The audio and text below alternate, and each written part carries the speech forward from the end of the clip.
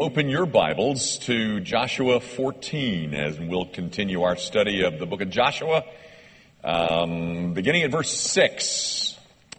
Joshua 14, verse 6. You follow as I read from that which we consider to be inspired, infallible, and inerrant, the very mind of God as black words on a white page. Here we go, at verse 6, Joshua 14. Then the people of Judah came to Joshua at Gilgal, and Caleb, the son of Jephunneh the Kenizzite, said to him, "You know what the Lord said to Moses, the man of God, in Kadesh Barnea concerning you and me. I was 40 years old when Moses, the servant of the Lord, sent me from Kadesh Barnea to spy out the land. And I brought him word again as it was in my heart. But my brothers who went up with me made the heart of the people melt. Yet I wholly followed the Lord my God. And Moses swore on that day, saying, Surely the land on which your foot has trodden shall be an inheritance for you and your children forever, because you have wholly followed the Lord my God.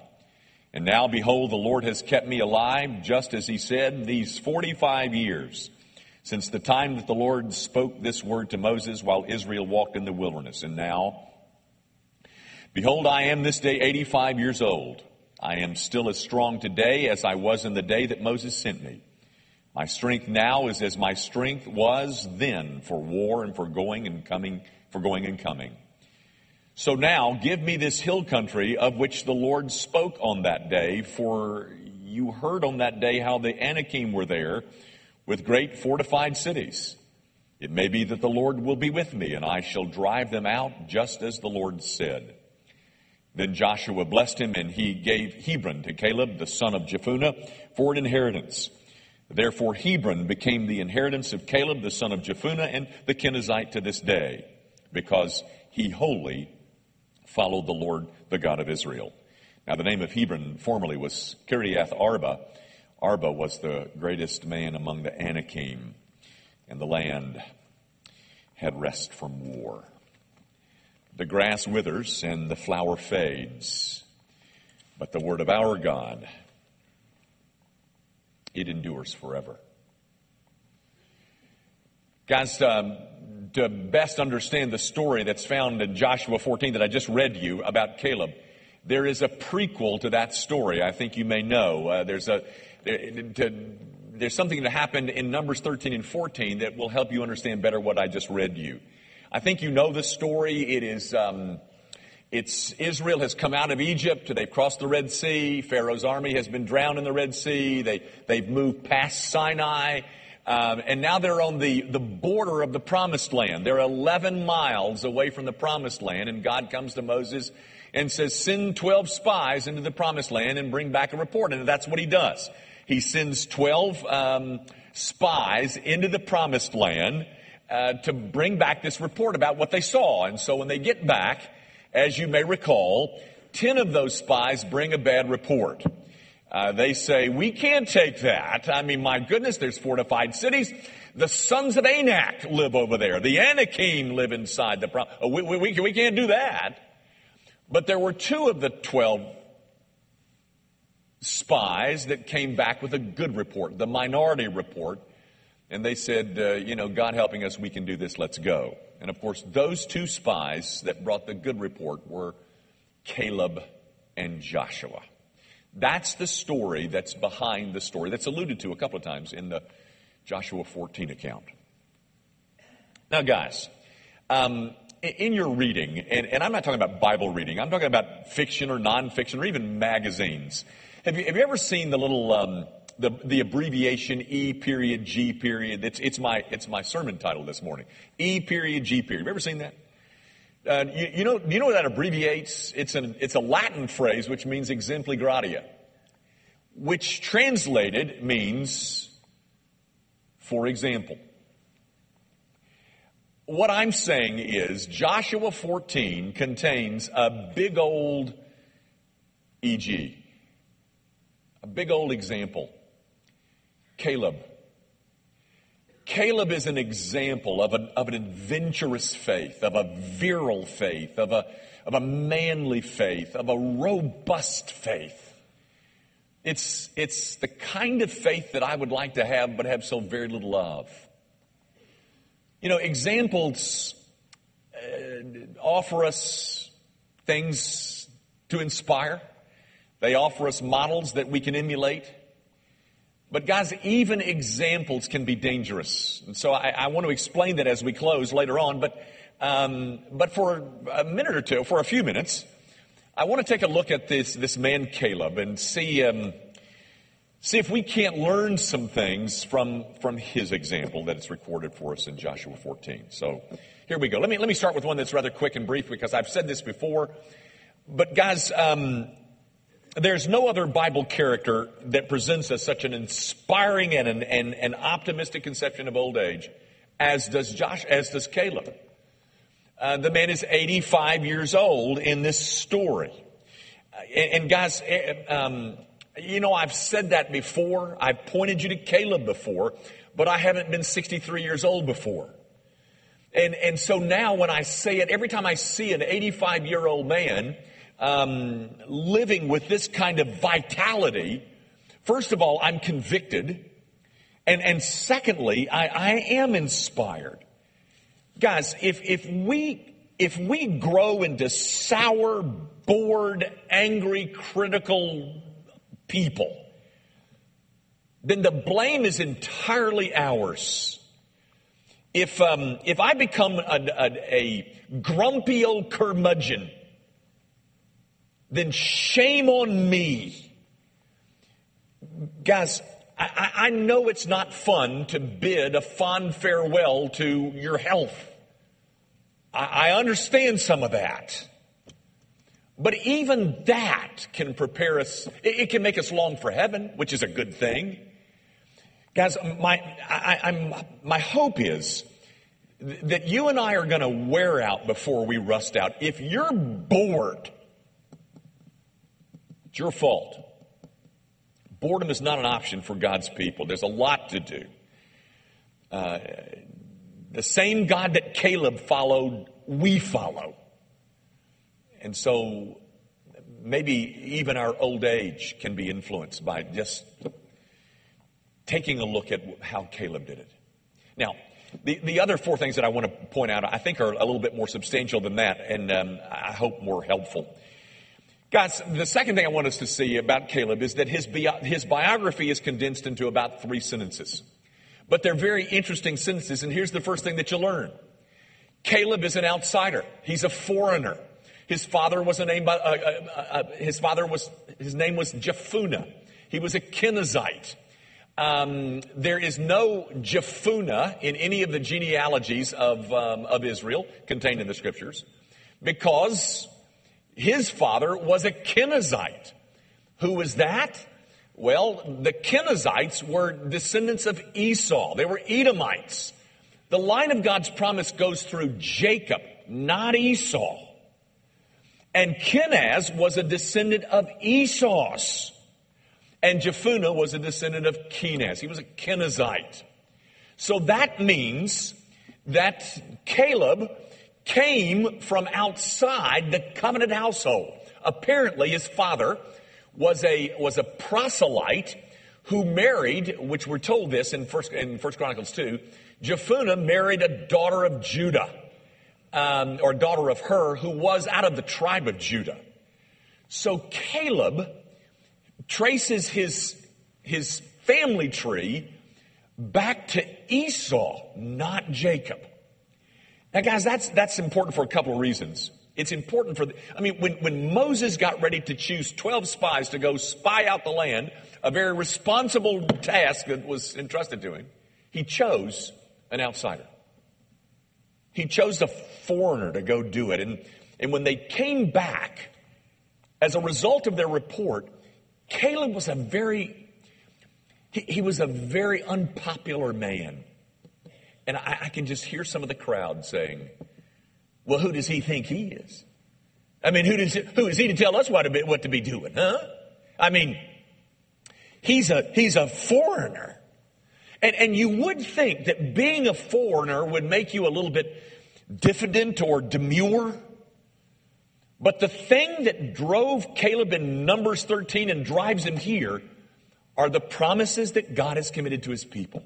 It's the promises that emboldens Caleb and makes him say to these people, come on, y'all, we can do this because God has promised that that land is ours. Guys, he's a man whose life is rooted in and founded upon the promises that God has made him, and that is a piece of good counsel. He is willing to endure some daunting circumstances because of promises that God has given him.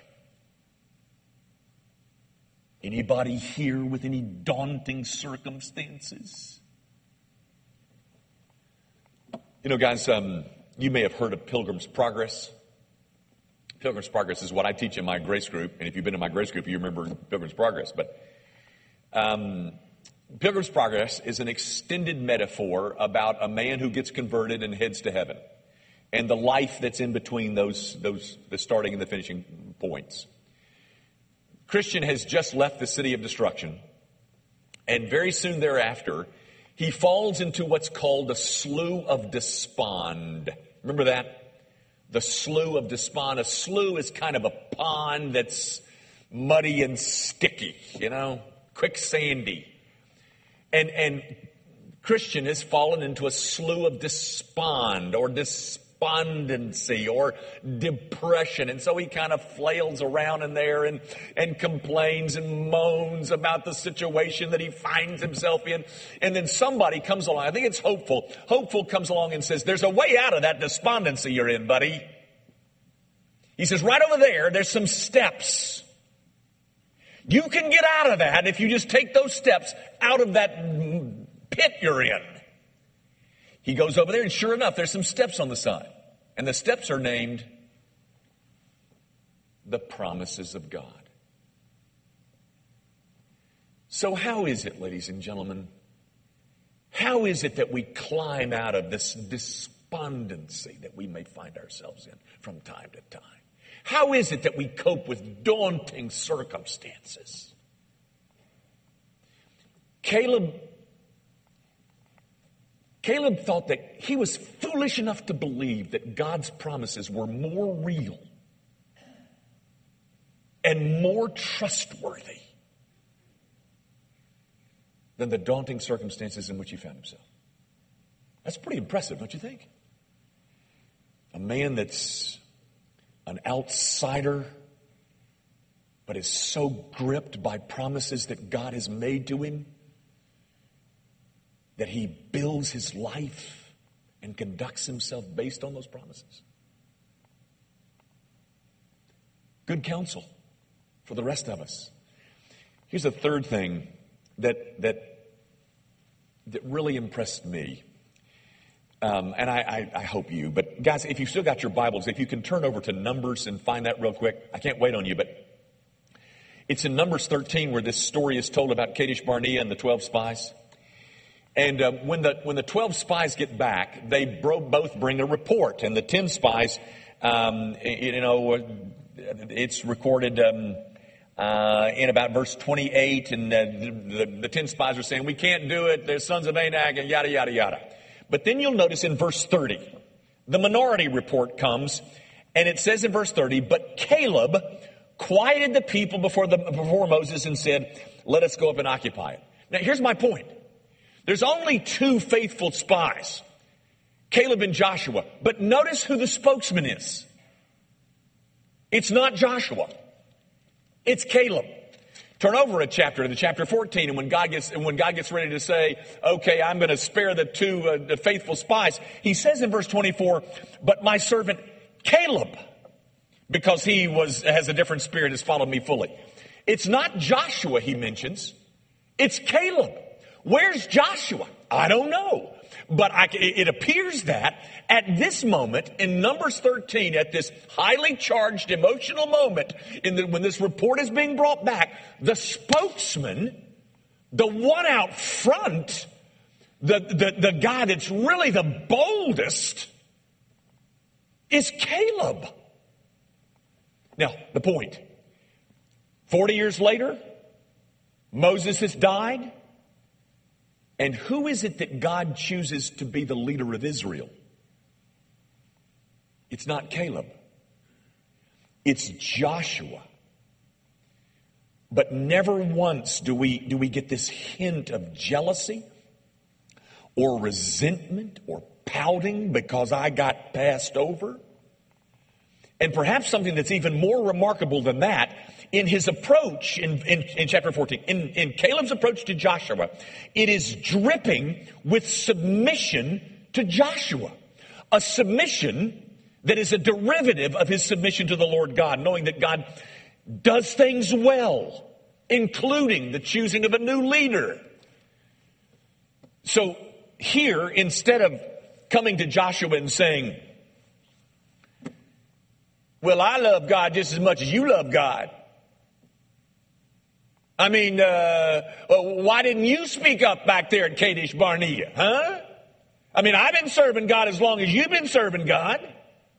Or even bullishly demanding his rights to this property, this piece of land.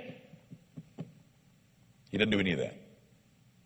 He comes and he stakes a claim based on what God promised to him because he knew those promises to be reliable.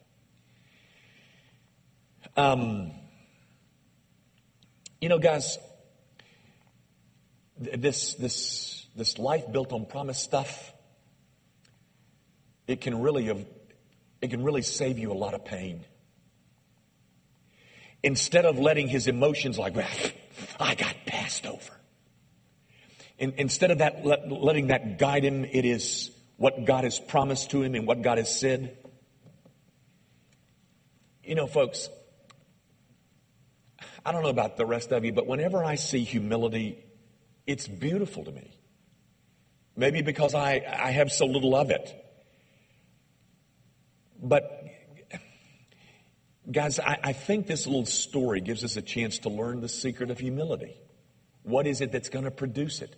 Let me give you an example. Do you remember the story of Saul, the first king of Israel? Do you remember that? Saul was the first king. David was the second king. Solomon was the third king. Saul was the first king. And when Samuel the prophet came to anoint Saul as king, Saul says this. He says, am I not a Benjamite from the least of the tribes of Israel? And is not my clan the humblest of all the clans of the tribe of Benjamin? Why then have you spoken to me like this? And every time I've read that, and I've read it 50 times, I've thought, well, isn't that a humble comment on the part of Saul? And just recently I've decided that's not humble at all. Because if you know anything about the history of Saul, Saul's downfall was because he was very concerned about what other people thought about him. I mean, Samuel, don't leave me, Samuel, because the people will not like it that you're not here. His doom was that he continued to compare himself with other people around him. And that's what he's doing here. Ladies and gentlemen, this is not humility. This is the fear of man. Which brings a snare, by the way, I think you may recall. Guys, I wonder how many of us have spent weeks pouting and fussing and worried because we got passed by. That's not fair, we said. And we said it for weeks. I've been here longer than she has. Or fretting because things are just not working out the way that I thought they ought to work out. Guys, you know what that is, don't you? That's pride. It's pride because I think I know better how things ought to work, and God just isn't getting them right. Guys, I have 3 delightful, precious daughters. I have wonderful relationships with all of my girls because of my wife, but I have wonderful relationships with all 3 of my girls. But you know what? In my opinion, they're not doing it right. Because they're not doing it the way I think they ought to do it. No, sorry, Bobby. And it's not going the way. I mean, they didn't run that stuff past me. And because they're not doing it the way that I think they're doing it, should be doing it, that must mean they're wrong. Ladies and gentlemen, forget my daughters. We treat God like that. Hey, God, you need to run some of that stuff by me. Gang, here's what I'm saying. The reason that Caleb responds in the way that he responds is not the reason that he can maintain such a humility is because of his view of God. That's the secret to humility, ladies and gentlemen. Humility is not thinking less of myself. Humility is thinking of myself less. It grows in a context where I have a God who I believe does all things well. And when I don't think he does them well, then I'm going to fret and pout and fuss because I got passed over and, because this isn't fair and I don't like my circumstances and this isn't right and on and on and on it goes. The thing that's so beautiful about the man, I know what God's promises are. I come meekly, I come humbly, I come submissively, and I simply stake claim to what God has promised me. Guys, do you find submitting to authority difficult? You know what it is, don't you? Sorry, again, it's pride. And all of that pride stems from your view of God. If you got a big God, then you can relax. Caleb comes and makes his request based on the promises of God to him. And then he rests. It's beautiful. Here's the fourth thing I want you to say about the man. Another beauty, at least in my opinion. It really is contained in verses 10 and 11. It's his view of life. It's his philosophy about life. He says in verse 10, "And now, behold, the Lord has kept me alive, just as he said these 45 years since the time that the Lord spoke this word to Moses while Israel walked in the wilderness. And now, behold, I am this day 85 years old, and I am still as strong today as I was the day Moses sent me." He comes to Joshua and he says, "It's because of my proper diet that I'm still alive." That's not what he says. It's because of my fine conditioning program that I'm as healthy as I am. And he doesn't say that either. I got good genes, just a stroke of good luck, but I'm just, I'm healthy as an ox because of my good genes. He doesn't say that either. What he says is, the Lord has kept me alive. And the Lord has kept me healthy for these 45 years. What a view of life. Caleb understands that everything that he has is something that God gave him. Guys, that's the way that faith looks at things. Faith is always looking at the past and seeing God's goodness there and then dragging that into the present so that I can help me interpret my present circumstances. Have you ever, I hope you've never said this, I hope you've never thought it, but have you ever thought I'm a self-made man? I don't know whether that's more laughable than it is ludicrous or ludicrous than it is laughable. I want to read you a quote. I don't do this much, but this is from Os Guinness. If you know the name Os Guinness, we like Os Guinness around here, but this is what he said. It's just a sentence. "Rebellion against God doesn't begin with a clenched fist of atheism, but with the self-satisfied heart of one for whom thank you is redundant. Now, do you know what the word redundant means? It just means unnecessary.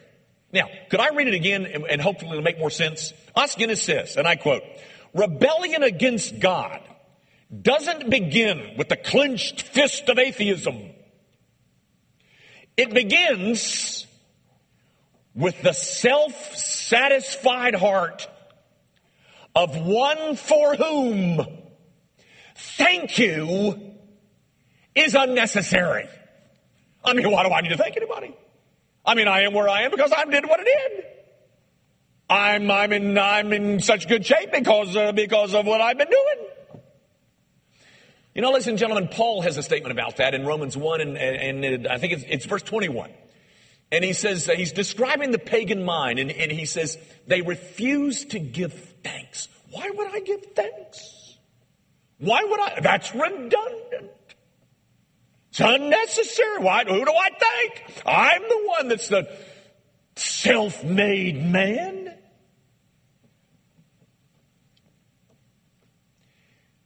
Rebellion against God doesn't begin with a clenched fist of atheism. It begins with a self-satisfied heart for whom thank you is redundant. Hey guys, did you have a good night's sleep last night? That was a gift. That fairly reasonable, clear mind that you've got, that's a gift. That digestive system of yours that works pretty good, that's a gift. It all comes to us by way of gift. My God has kept me alive these 45 years. Yes, He has. Here's the fifth thing, the final thing I want you to see about Caleb. 3 times in this passage that I read you, it's stated in that passage that God's blessing on Caleb was the result of Caleb's following the Lord fully. Now, that following the Lord started way back in Numbers 13, but Caleb is not done at age 85. This whole scene here struck me like this, and I think I'm right. It's as if Caleb comes to Joshua and he says, Joshua, do you remember those sneers that you and I heard the day that the other 10 spies brought back the bad report back in Kadesh? You remember that? Do you remember all that whimpering about and complaining and about how large those Anakim were and how fortified cities and all those large swaggering people there in the prominent? You remember, and you remember that all they could say for days was, we can't do this, we can't do this. Well, Joshua, that's exactly why I want this piece of land. Because there are fortified cities in there and the Anakim still live there. And if God sees fit, I want to go in there and clean them out. Because Joshua, I want the whole world to know that there ain't an Anakim in the world that's any match for the God that you and I believe in. Guys, that's not because Caleb was an optimist and everybody else was a realist. It was because Caleb was a believer and the rest of them refused to believe. And by the way, of all the Israelites who received their inheritance in the promised land, apparently Caleb is the only one who succeeded in entirely eliminating his enemies from his inheritance. The rest of Israel just lived with thorns in their flesh. The man who fully followed God wholly followed God is the one who was wholly victorious in the fight against his enemies. Caleb didn't flinch. And Caleb won. Quite an example, don't you think?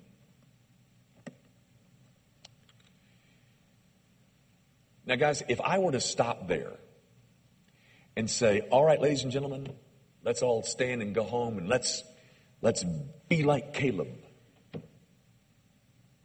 then that would be to miss the point. There are, granted, things about Caleb that all of us ought to desire because they're beautiful. Humility, for instance. But if a human hero is as high as you get, a Churchill, a Lincoln, Keith Urban, if that's as high as I get, then you have settled for far too little, ladies and gentlemen. Because the hero to which all the other heroes can only faintly point, the hero of all the stories, is Jesus Christ. The hero of every story in this book and the stories outside this book. The Prince Charming. It points to the hero. The knight in the shining armor points to this hero. Because, ladies and gentlemen, no other hero can forgive my sin.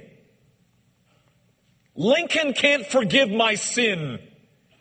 He can't inspire me from the inside out.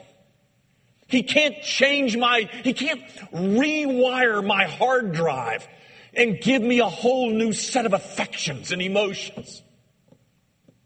I need mercy. I need forgiveness. I need reconciliation. There's only one hero that can give that to me. Hey guys, do you remember the movie several years ago, maybe 7 or 8 years ago? It was filmed in Memphis. It was about a FedEx pilot. Tom Hanks played the part of the FedEx pilot, and he crashed and he was marooned on this island for 4 years. It's called Castaway. And he was going a little crazy. I tried to kill himself at one point, or started to kill himself at one point. But while he was on the island, a volleyball washed up on the shore. You remember that? And it was a Wilson volleyball made by Wilson. And so he called the volleyball Wilson. And he began to talk to Wilson, and he slept with Wilson, and he argued with Wilson, and Wilson became his imaginary friend. And you can hardly blame him if that's all he's got. If that's all you got. But ladies and gentlemen, you've heard about Jesus Christ. You've heard about this one who is altogether lovely. You've heard about this one who nobody could accuse of sinning. You've heard about this one who resurrected from the dead. That's the one that changed Caleb's life. That's the one who's changed many of our lives, and that's the one who will change your life.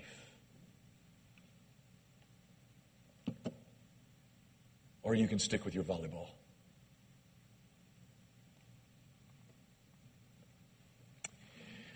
Our Father, I pray that you'll remind us that graces such as we see in Caleb are just that. They are gifts that a good God grants to a man who seriously is engaged in chasing after you. Would you grant us grace as well, O God? This notion that we're self-made, this notion that we're in control, all of these are just making our souls sick.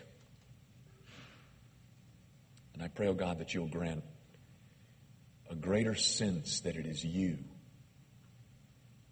who have made us promises upon which we can build our lives. And it is you who has kept us alive for these years.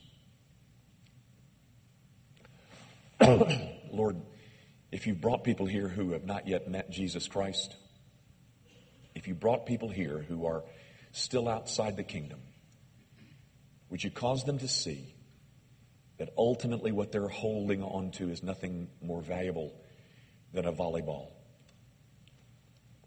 That it can't and won't help them in an eternity.